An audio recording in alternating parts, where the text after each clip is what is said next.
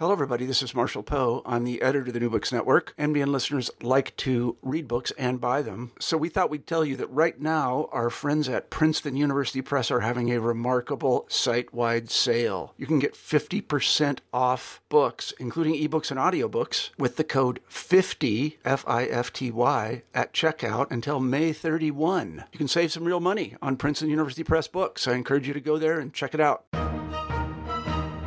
Hello, I'm Scott Lipkowitz, and you're listening to New Books in Military History on the New Books Network. Following the fall of the Qing dynasty in 1911, two antipodal ideologies vied for control of China's military. One, advanced by Sun Yat-sen, leader of the Kuomintang, or KMT, maintained that the military was little more than an organ of the KMT party apparatus. As such, the Chinese army was a party army, beholden to the KMT's will and subservient to KMT demands. Opposing the party army ideology was a cadre of nationalistic, cosmopolitan Chinese officers who sought to fashion the army into a professional, technically proficient, and independent institution, loyal not to any one party, but to the Chinese nation. The dynamic of this previously unexamined struggle is the subject of Eric Setzekorn's erudite study, The Rise and Fall of an Officer Corps, The Republic of China Military, 1942 to 1955, published by the University of Oklahoma Press. Eric, thank you for joining us today. Good morning. It's a pleasure to be with you. So now, before we get into the book, what sparked your interest in Chinese military history and in the 20th Century Republic of China military in particular?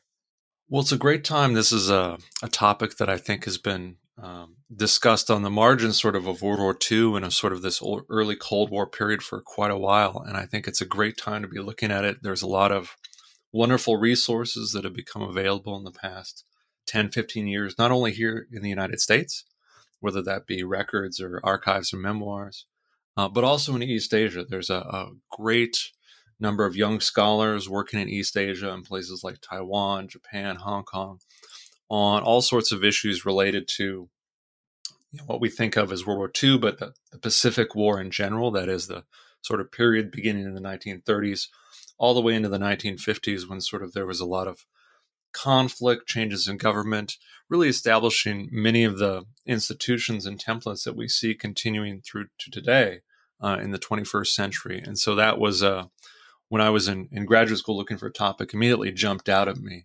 Also, I was in the United States Army myself from 2001 to 2005 and spent, in those 4 years, I spent 3 of those in the East Asia sort of theater in Korea and in Okinawa. So I just felt this was an area that was definitely important for sort of a lot of current debates, current issues that we face in East Asia, security related, and also for history, a great topic that could be studied very well, I think, at this point in time. Yeah, I think it's definitely, and the Pacific War generally is underappreciated, especially in the United States, and specifically relations with China. Yeah, and I think the United States has a real critical role to play. Not just because the U.S. has such an impact both in the fighting in the Central Pacific, very overlooked in Southeast Asia, sort of the Burma campaign, but also one of the issues that we face is that be careful what we wish for. Definitely, the Chinese government has a lot of interest in promoting nationalism, promoting sort of opposition sometimes to Japan, and history can be utilized sometimes, unfortunately, in sort of political purposes, and that being sort of outside scholars looking at things from a different perspective, we here in the United States or other parts of the world, Europe, Canada, for example, can add a less politicized, perhaps more neutral in tone to look at some of these issues. And I think we greatly benefit that sort of historical discussion by being involved. Yeah, undoubtedly. So the focus of Rise and Fall is the period between 1942 and 1955, a period which you argue is unique in Chinese military history. Why is that? Yeah, a couple reasons. And I should say, just to caveat, disclaimer that I do work for the United States Army Center of Military History, as well as adjuncting in several places here in the DC area. But these are my own views, my personal views, and are not reflective of U.S. Army policy or DoD policy. And I say that because I think that one of the big issues that really attracted me to this story was military partnerships is a hot topic today both here in DC and around the world. How does the U.S. Army interact with foreign militaries? This can be, ranging from Afghanistan, where the U.S. is directly involved in setting up, schools, new institutions, to sort of army building is one of the sort of buzzword phrases. All the way to, on the other side of the coin, do we work with our allies to, supply equipment, supply training, whether that be in East Asia, the case of, Japan, one of the partners on the F-35 program, definitely a piece of high-tech military equipment. How close do we get? And I was drawn to this topic because I found that, the Republic of China, that is the ROC, which was the government of governing the mainland, so to speak, from up until 1949, that was really one of the first cases where the United States, I thought, had been deeply, deeply involved in things like training, both for officer and enlisted men, things like equipping, bringing in new equipment, new doctrines, new technologies to really shape a military force in the U.S. image in a lot of ways for the first time. Yes, the U.S. had supplied Lend-Lease to allies in World War II, both, the USSR, Britain, but in that case, we really weren't changing the institution. We're supplying a tank, we're supplying an aircraft, but we're not retraining people. We're not sort of, affecting their thinking of what it means to be a military officer or a military service member. That is really what struck me as this case in 42 to 55.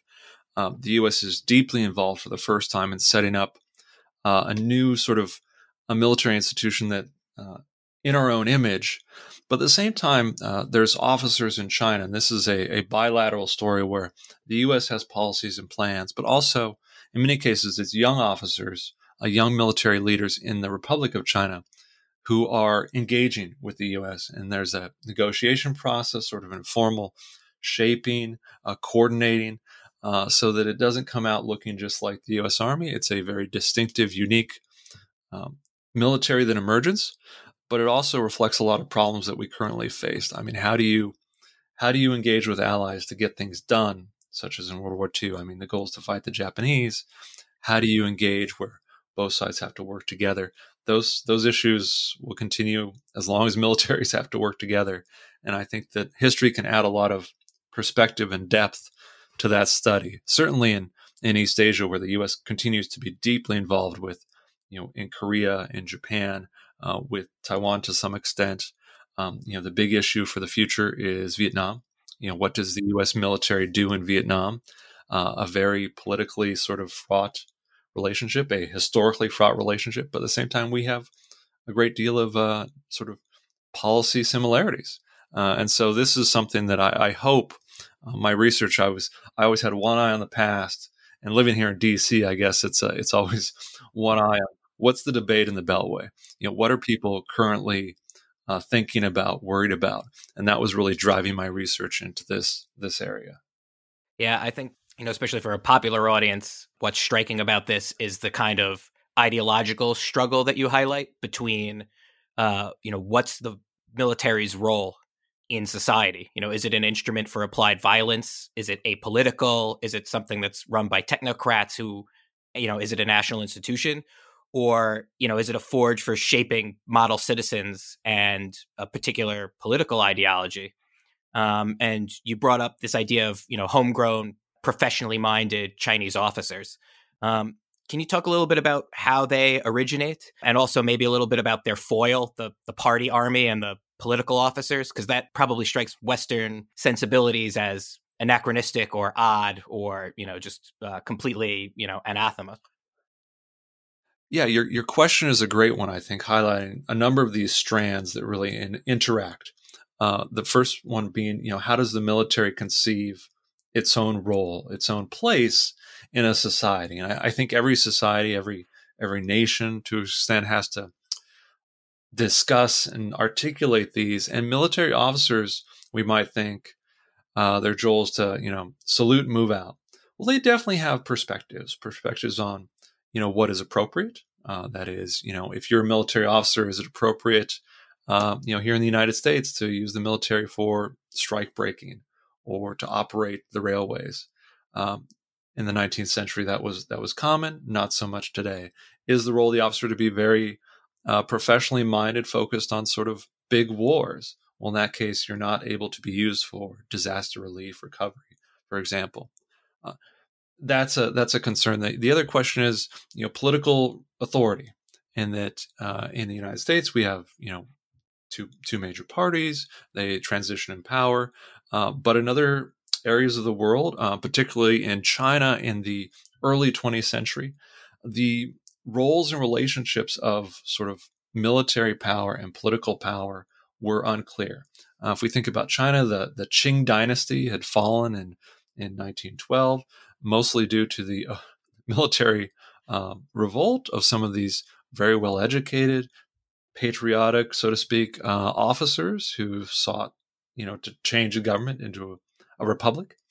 But these sort of, ties, connections, how is this supposed to work, took decades to really figure out. And this idea of a party army, which was so powerful to China up until today in the PRC, the People's Republic of China, really originates in the 1920s when you have Sun Yat-sen, the leader of the Kuomintang, receiving aid, assistance, advice from the Soviet Union. The Soviet Union, which had a very different model of political power and military power, which was you have a Red Army, a military force that is loyal to the political party, not to the nation, so to speak, as a whole. And that was really one of the genesis of this idea in China, and that party army idea where you have a military that is loyal to a political leader has continued on both in the Chinese Communist Party up till today. But it was really the dominant strain of thought in the KMT, the Kuomintang, in the 1930s. But it was never an absolute idea. Military officers always thought, why do we have these political officers kind of sitting in the back of the room watching what we do? Why do we have to get sort of, sign off on a lot of our orders for training, for objectives? Why can't we, be military officers? That is, the subject matter experts in how to train, equip, lead our forces in, looking for a combat role. And that really came to a head during the 1940s when you had the U.S. with a very different tradition accentuating this debate, and a lot of younger officers looking to the U.S. for support and saying, yeah, we shouldn't be devoting our gaze, our vision to our political leaders. We need to be, we're fighting for the nation. We're experts in, the application of violence, so to speak. Our orientation is outward, in this case, fighting Japan during the 1940s. And so these two sort of strands, this larger sort of civil military debate of, what should the military do? What role should it have? And then the idea of, what is the direct links of political authority were really being, worked out in journals, in discussions, in, sort of the normal collegial debate that most professions have. And I think the U.S. had a key role there, but it wasn't the dominant role. One of the things that I really try to stress in my book is that this is a very articulate, educated, opinionated officer corps in China that has their own views and is not just simply mirroring U.S. Thoughts or guidance. They're definitely coming up with their own distinctive solutions to this enduring debate. Right, and you use Sun Li-Zhen, who rises to prominence during World War II and then after World War II. He's kind of the paradigmatic example of the professional-minded Chinese officer. Can you talk a little bit about him and how he exemplifies this kind of organic growth within the Chinese officer corps?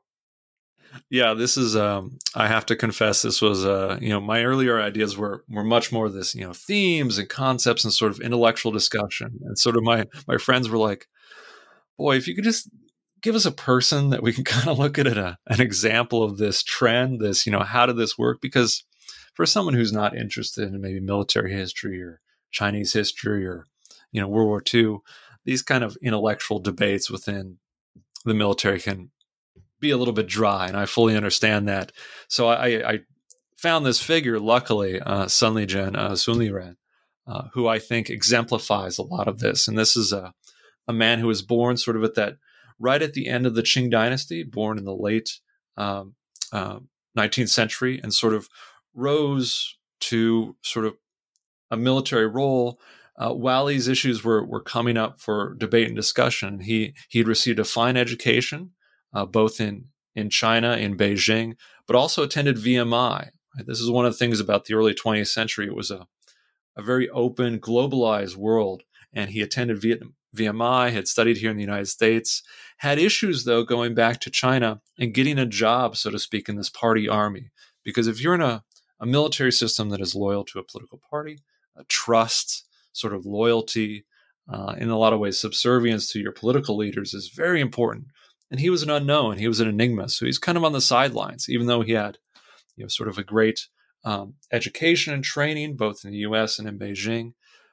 During the war, though, he rapidly rises through the ranks. He's seen as, by many folks, that is, both inside China, as kind of what we think of as the best and brightest. He's patriotic, he's energetic, he's well-spoken.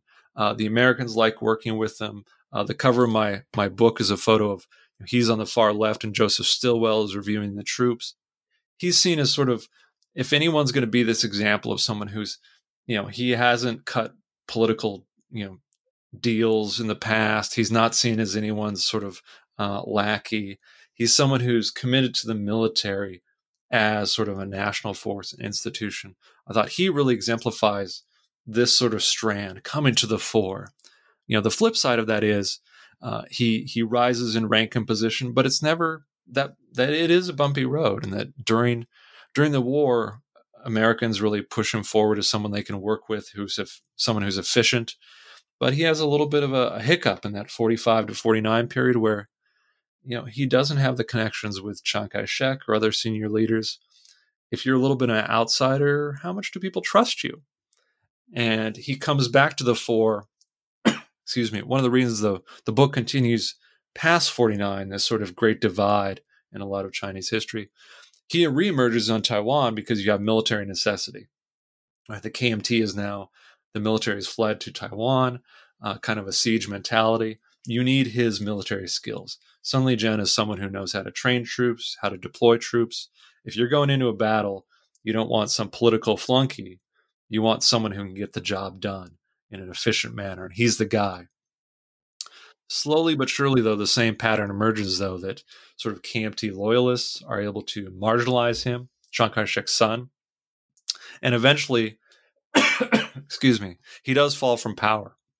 In 55, there's sort of a trumped-up charge, and he's placed under house arrest up until 1988. So pretty kind of sad end.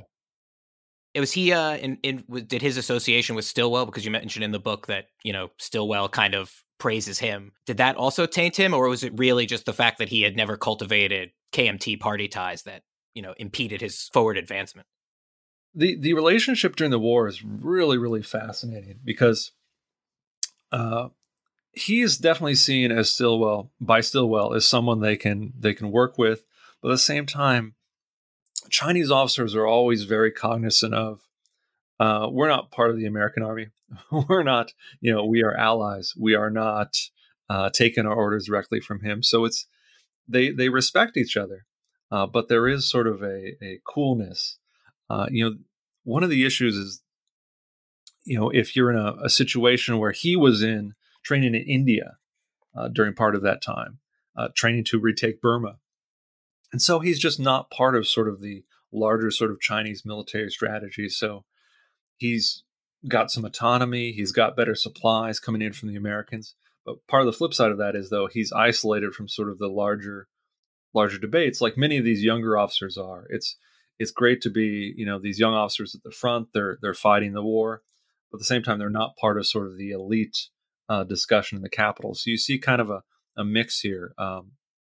People have to make compromises, have to make choices, and he sort of likes to be a little bit on his own, perhaps. One of the examples I give in the book is that in 1950 in Taiwan, when they have to set up, kind of almost establish the military again, he sets up most of the military training camps almost on the other side of the island, as far away from the capital as you can get, which is, if you're a professional soldier, hey, leave me alone. I don't want VIPs driving through every week to check on the troops.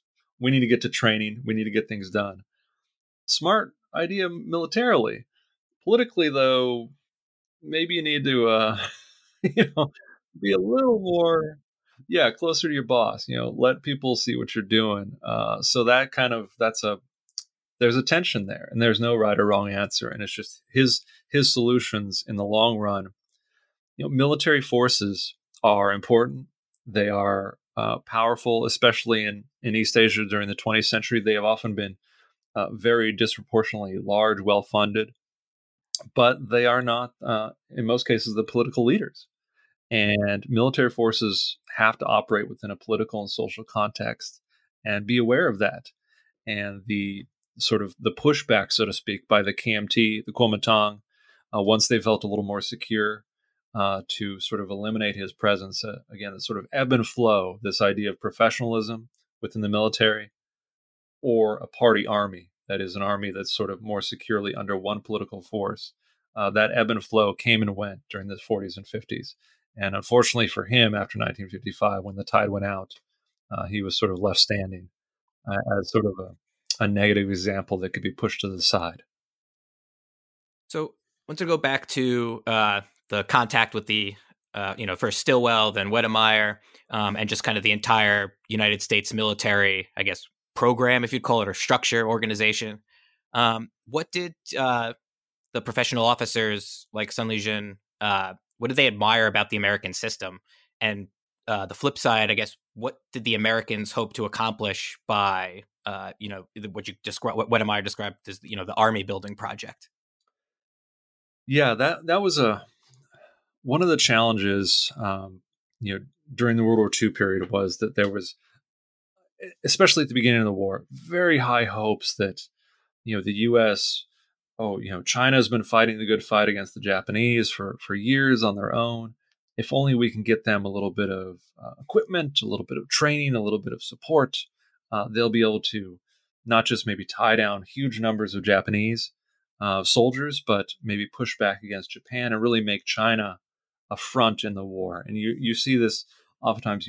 FDR had sort of a romantic attachment to China. You see some of the programs, which in retrospect, basing B-29s out of China in, I think it was 43 and 44, just didn't work.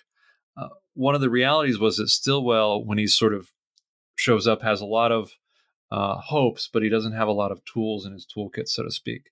Military supplies are slow in coming. Really, the only place after Burma is taken to train Chinese forces is in northeast India at a place called Ramgarh, the Ramgarh Training Center, where the U.S. has to kind of, adapt a lot of their own techniques to. You're getting Chinese recruits, but it's keep in mind, China's been at war now for many years.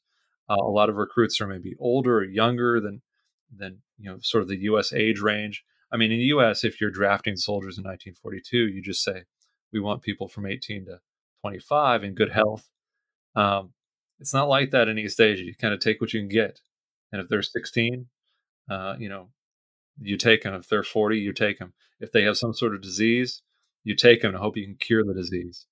And so it's really sort of the practicalities come up against this mission.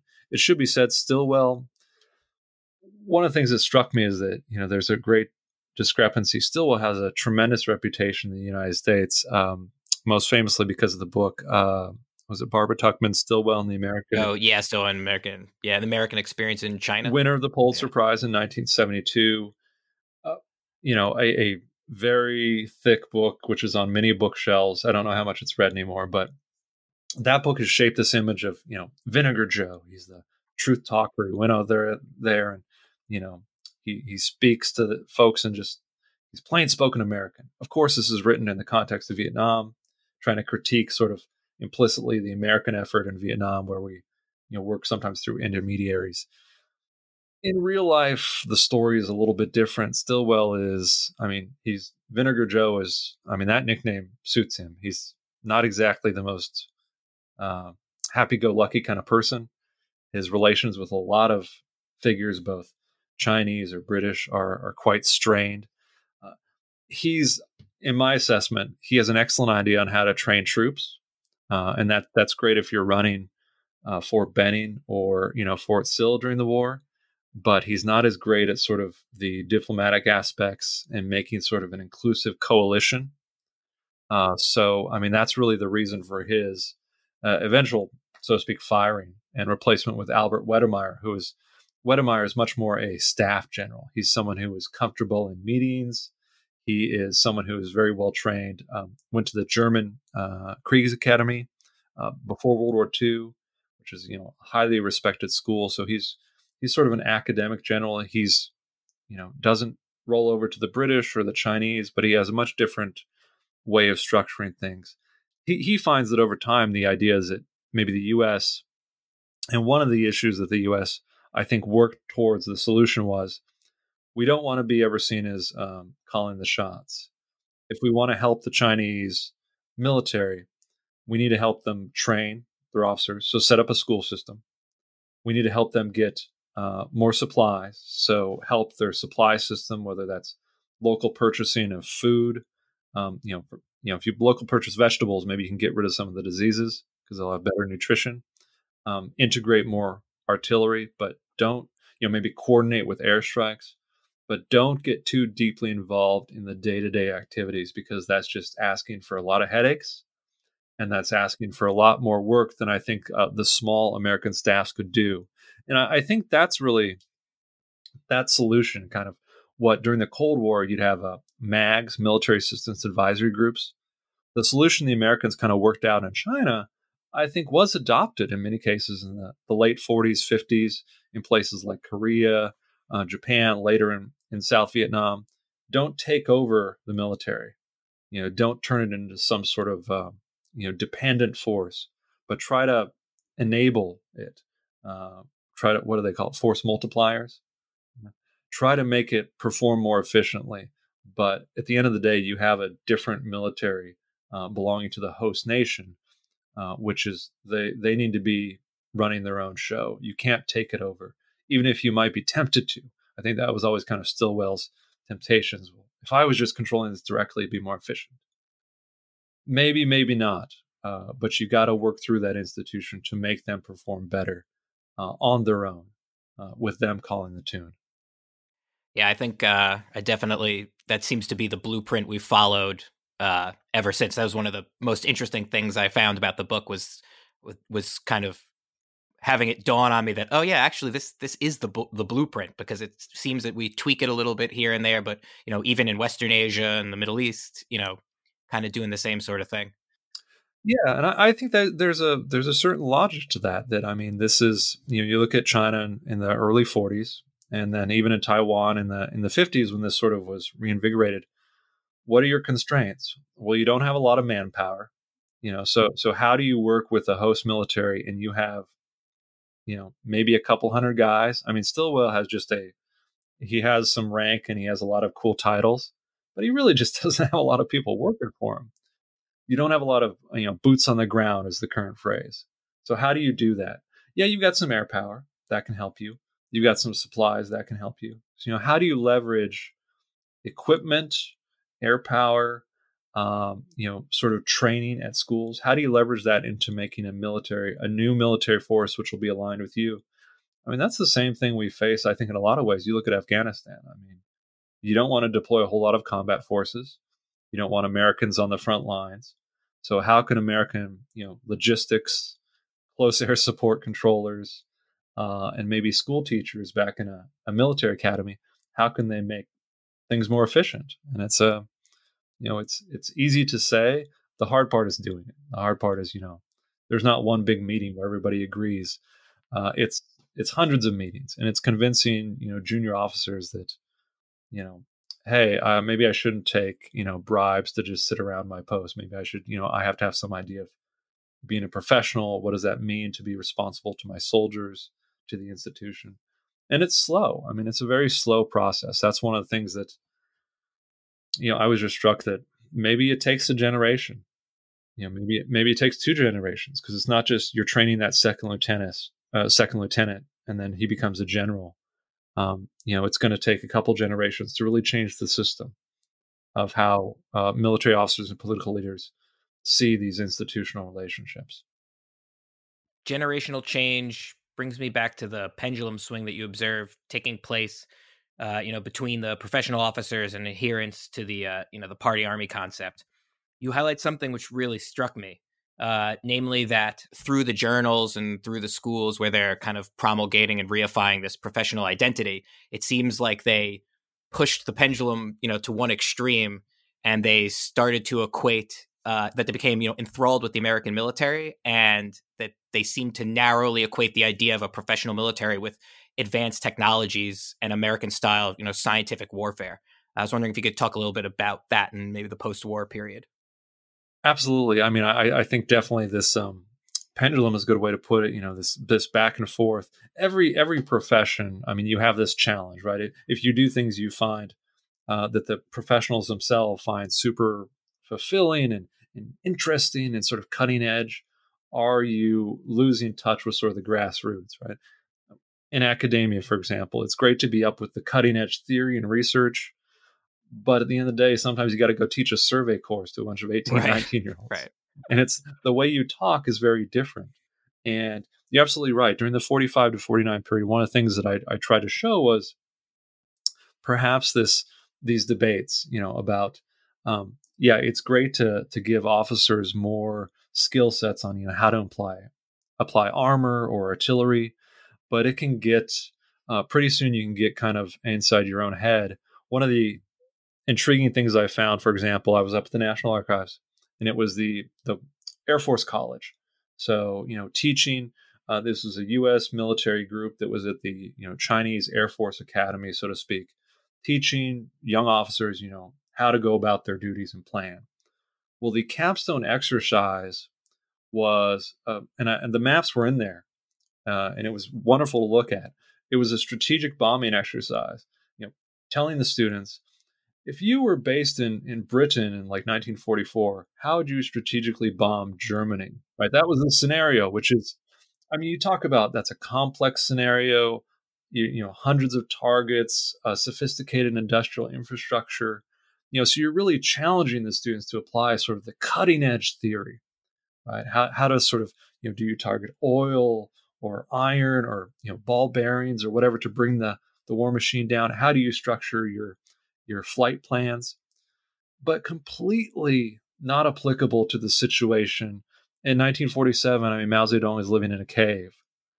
There's really not much industry to speak of. The CCP is either getting most of its supplies from capturing them from the KMT or old Japanese supplies, or getting supplied by the Russians.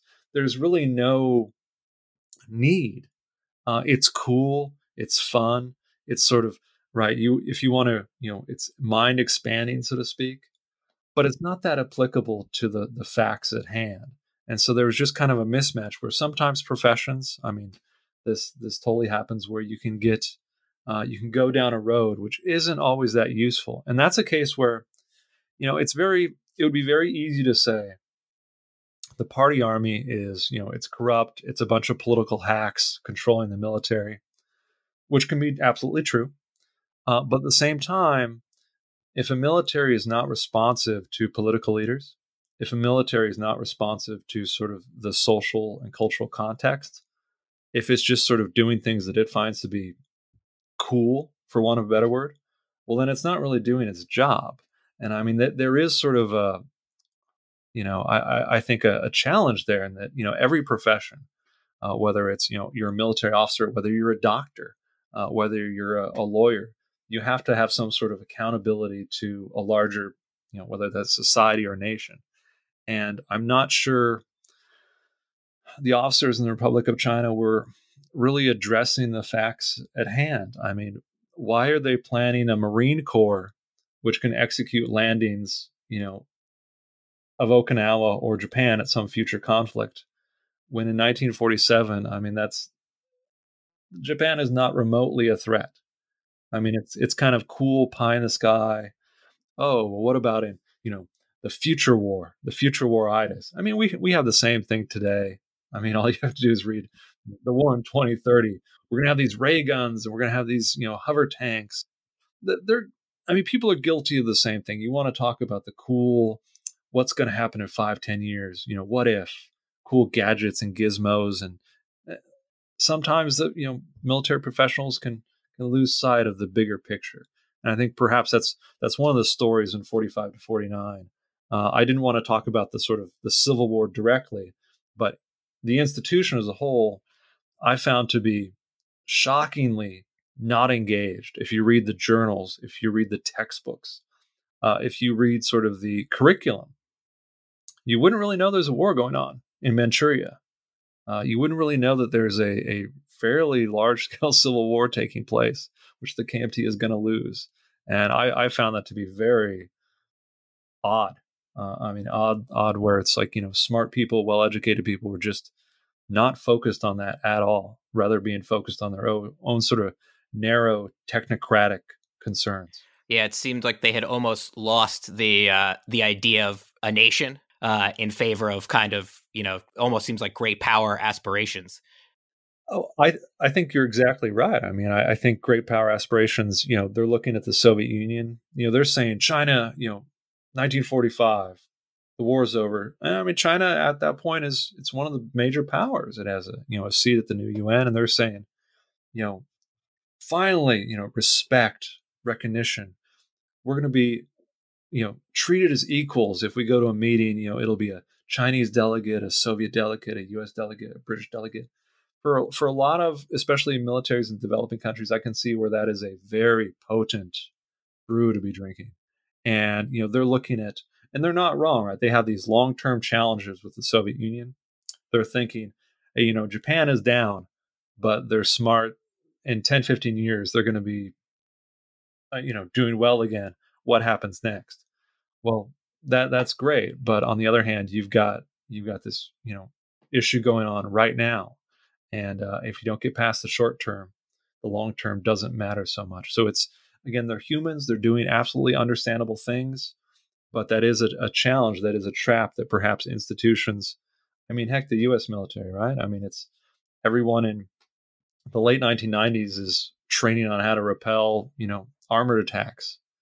Well, the Cold War had been over for a while. No one is training for counterinsurgency because they don't know that that's coming.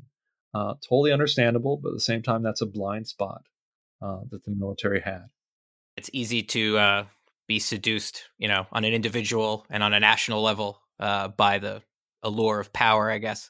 Yeah, I think it's very, very human to, you want to have these very fascinating discussions, right? You can imagine a seminar room in 1947 at the military academy in China. They're talking about, did you read Guderian's memoir, Rommel's, infantry? And it's very stimulating. It's like, you're part of this global discussion of sort of what's going on. And it's fascinating and it's really, compelling. At the same time, if you're a captain in the Chinese Army in 1947, you need to be thinking about, well, if I was going to, attack France with 3 Panzer divisions, well, that's not really the issue at hand. That's not really why you're getting your paycheck at the moment. So keep the focus a little more is what they should have been told by their professors. But things were getting a little out there. Did this loss of focus allow Chiang Kai-shek and then his son to kind of reassert the dominance of the political army idea and of political officers? Like, did they see, okay, well, we, in 1949, we lose to the communists, and the reason we lost to the communists is because even though we were thinking about all these grandiose ideas, they had the fervor, or the zeal produced by the party and loyalty to the party, and that, kind of the martial spirit that we don't possess because we're focused on technology. That was always his critique. And it's interesting. Is that a self-serving, he just wants to put his political officers back in units and that gives him a level of control? Or is there something to that? If you have a military, again, the challenge of the party army, is it democratic? No. Is it super professional all the time? No. Is it unified? Yes. If you have a policy set by a political leader in a party army, there is going to be a probably high degree of cohesion. And if you have that, even if you don't have the best training, you can still accomplish quite a bit. And I think, Chiang Kai-shek and others like his son, Chiang Ching-kuo, they definitely knew that the military in the long term, if they were going to remain in control, they had to control the military. But I think they honestly do believe that a military that is linked with political power is more effective, is more efficient, because you have fewer gaps. I mean, this is we talk about civil-military relations in the United States all the time. One of the classic cases that's often used is the firing of MacArthur in 1950, early 51, I guess, in the Korean War, right? Where there's this, Truman has stated, hey, here's our policy. And MacArthur's kind of like, well, I don't know. In a party army, that doesn't happen. In a party army, the connections are much closer. You probably work together for a long period of time. And if you're a general, do not even open your mouth, right? So this is something where you can certainly get relieved for maybe corruption or something like that in a party army.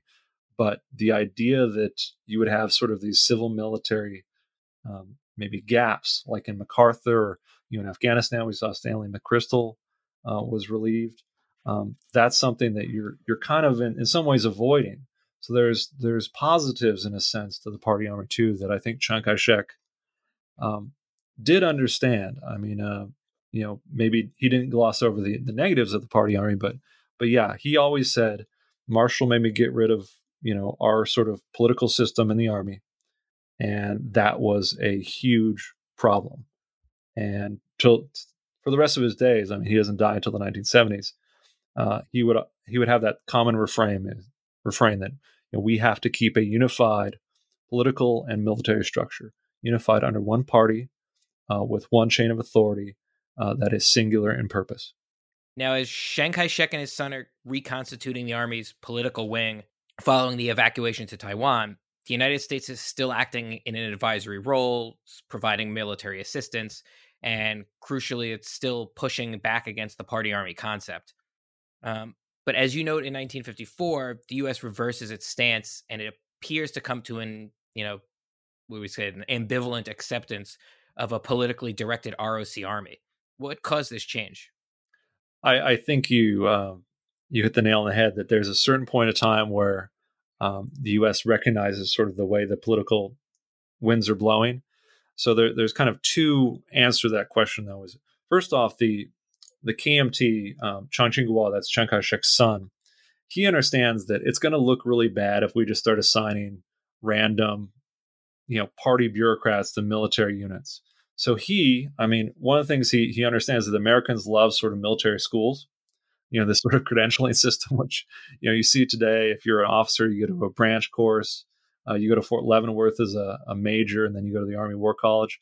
So he sets up what he calls a political warfare sort of school, right? They're not political officers per se. They're, they do things like propaganda, they improve morale. And anytime someone says morale, it's like, well, I mean, the U.S. has chaplains, right? We need morale too. I mean, they happen to be, coming at it from a different perspective, but so he puts a little bit of gloss on the political officer concept. So Americans can't, stand up and just say, whoa, time out. Who the heck are these guys? The other thing is that the American military, General Chase, that is William Chase, who'd been the first MAG advisor, that is the Military Assistance Advisory Group, that was sent there from 50 to 53. He was adamant that, I don't even want to talk to these guys. And he would actually, not assign, for example, the RC was like, why don't you assign a couple Americans at this new political officer academy? He was like, no, I want nothing to do with it. If they're in a meeting, I'm not going to talk to them. He'd often say in his notes, our biggest problem is, if we let these guys into the military, Chinese officers are always going to be looking over their shoulders. We'll lose the unity of command, which is, a death sentence to any military unit. You can't have two commanders. He is absolutely adamant. Well, he retires, and the next MAG advisor is not so adamant. He's more like, they have their system, we have ours. It doesn't seem to be going away.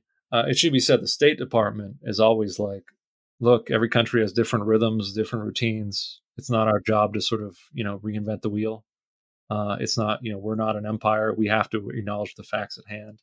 And so after 53, when Chase leaves, there's a slow, steady, the number of these officers increases.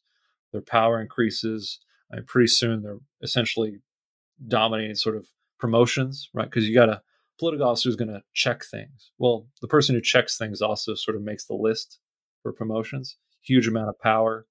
And they are the point of contact with the KMT. So if you're leaving the military, maybe you get a job with the KMT, another reason you want to be close with your political officer.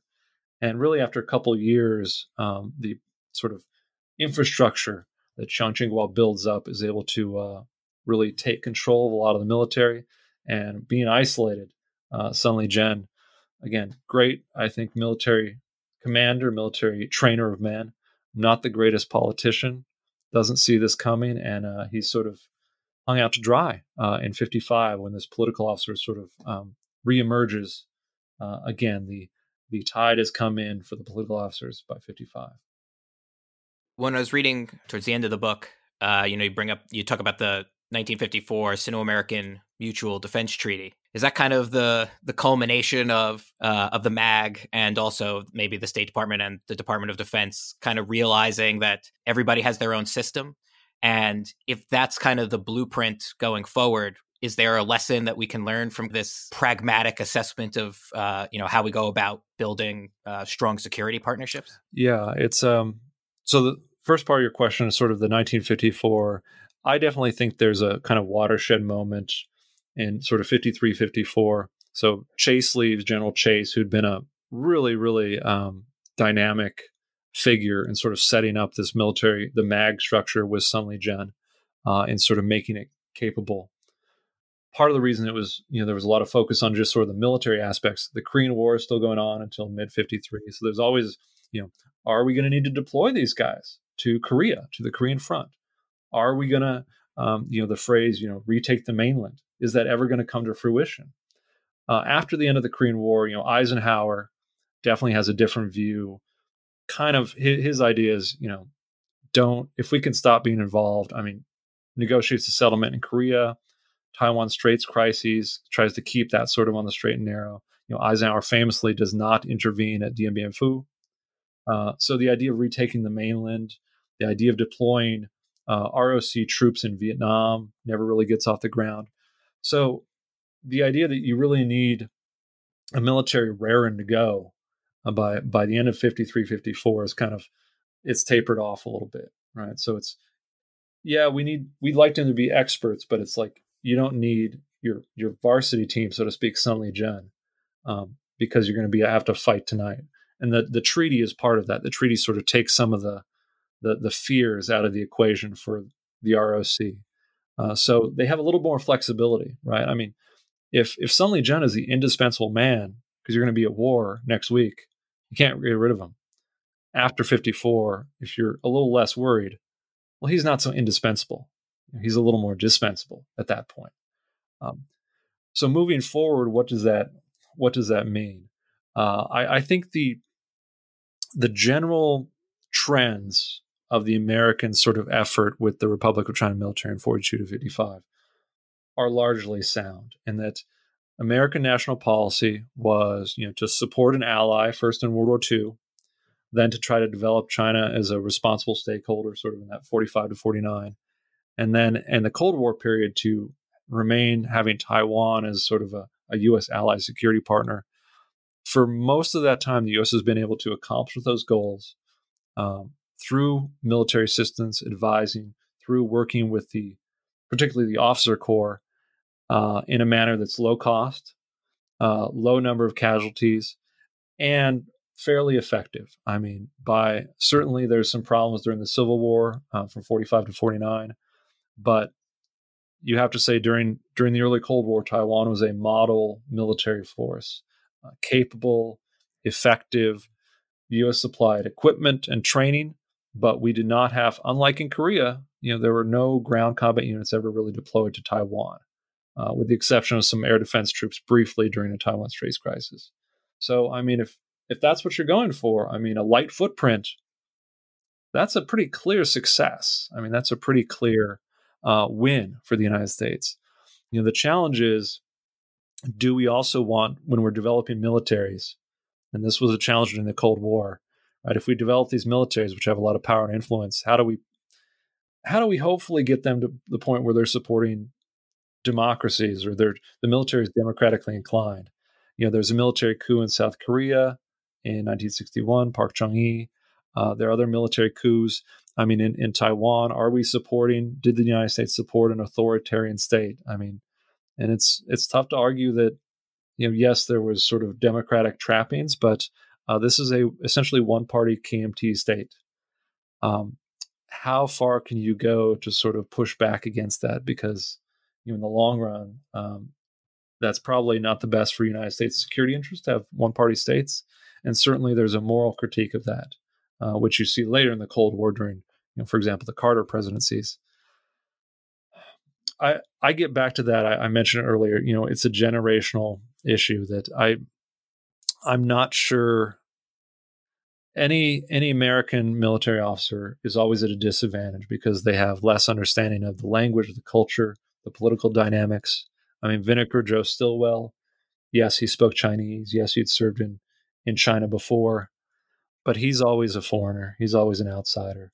So the idea that and I know that we want things to happen quickly is good. I mean, that's laudable, right? We want countries to become prosperous and democratic and stable. But I think, really a more realistic time frame is, these are decade-long programs or generational-long programs, and the United States has in my belief is that they have a good toolkit, which we've been working on since the 40s with militaries. The challenge is, how do you keep that going for 2 decades so that those military officers you're training today at age 22 in a generation or in their 50s, and they're okay with a more robust democratic presence or two-party or multi-party democracies. They don't see their role as launching coups. They see their role as disinterested public servants.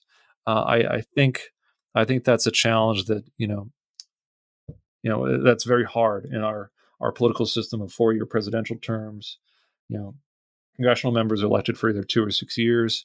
Military officers often serve in these positions for, it's maybe a 2-year rotation, sometimes a 3-year rotation.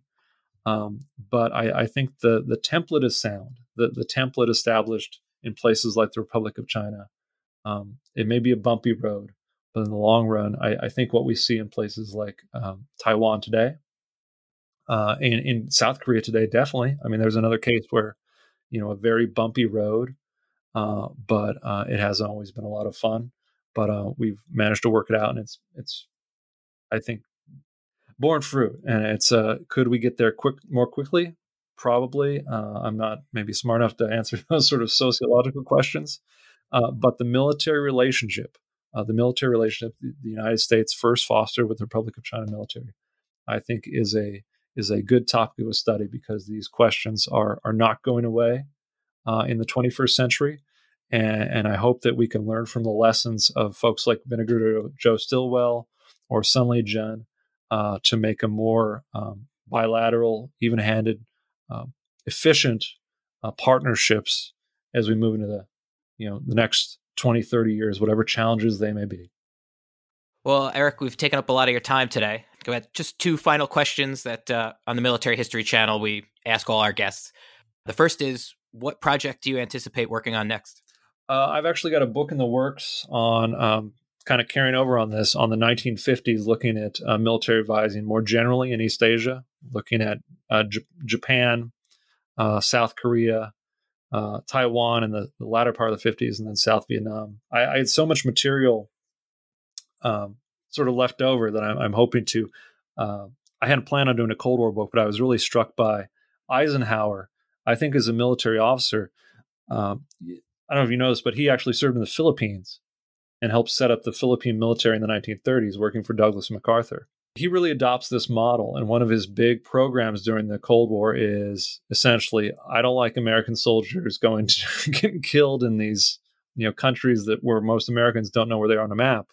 Eisenhower's approach is, I'd much rather drop off a whole bunch of military advisors, a whole bunch of equipment, and let that be sort of setting the stage for things. So I'm hoping in the next couple of years to have sort of, I don't know if you call it a follow-up to this volume, but something on military advising in East Asia. Cool. And lastly, is there anything that you're currently reading, watching, or listening to that our audience might want to check out? Yeah, I think, what was I just reading? More of a diplomatic book by More Than Providence. I want to say it's Michael Green. A wonderful book about the U.S. presence in East Asia. One second, I'm going to Google this real quickly so I get the name right. Because the U.S. in East Asia, I think you only have to watch the news these days to see that there's such Michael Green by More Than Providence, Grand Strategy and American Power in the Asia Pacific since 1783. And I think there's so much interest in East Asia. A lot of times it's focused on the South China Sea, which I don't claim to be an expert on, or trade disputes, another topic I don't know a lot on. But one of the values of history is that the United States has been deeply involved, really since the foundation, whether it be with trade, whether it be with missionaries, large missionary movement during the 19th century, whether it be the U.S. presence in the Philippines, the U.S. presence certainly since 1945, and a lot of these issues, the historical legacies of those, continue to be so important, especially for the people of East Asia. And oftentimes we might lose sight of that in sort of diplomatic history courses that are focused on other parts of the world. And that's really, I think, that would be the book if I had to recommend to someone that I've read recently that really I found to be impressive. Impressive both in its focus and its scholarship. Well, Eric, thank you again for taking the time to talk with me today. It's been a real pleasure. Yeah, it's been great to chat with you. And I think this is, I appreciate your effort to bring some of these issues to the public eye. Thank you. And to all of our listeners, on behalf of New Books in Military History, this is Scott Lipkowitz. Thank you for listening.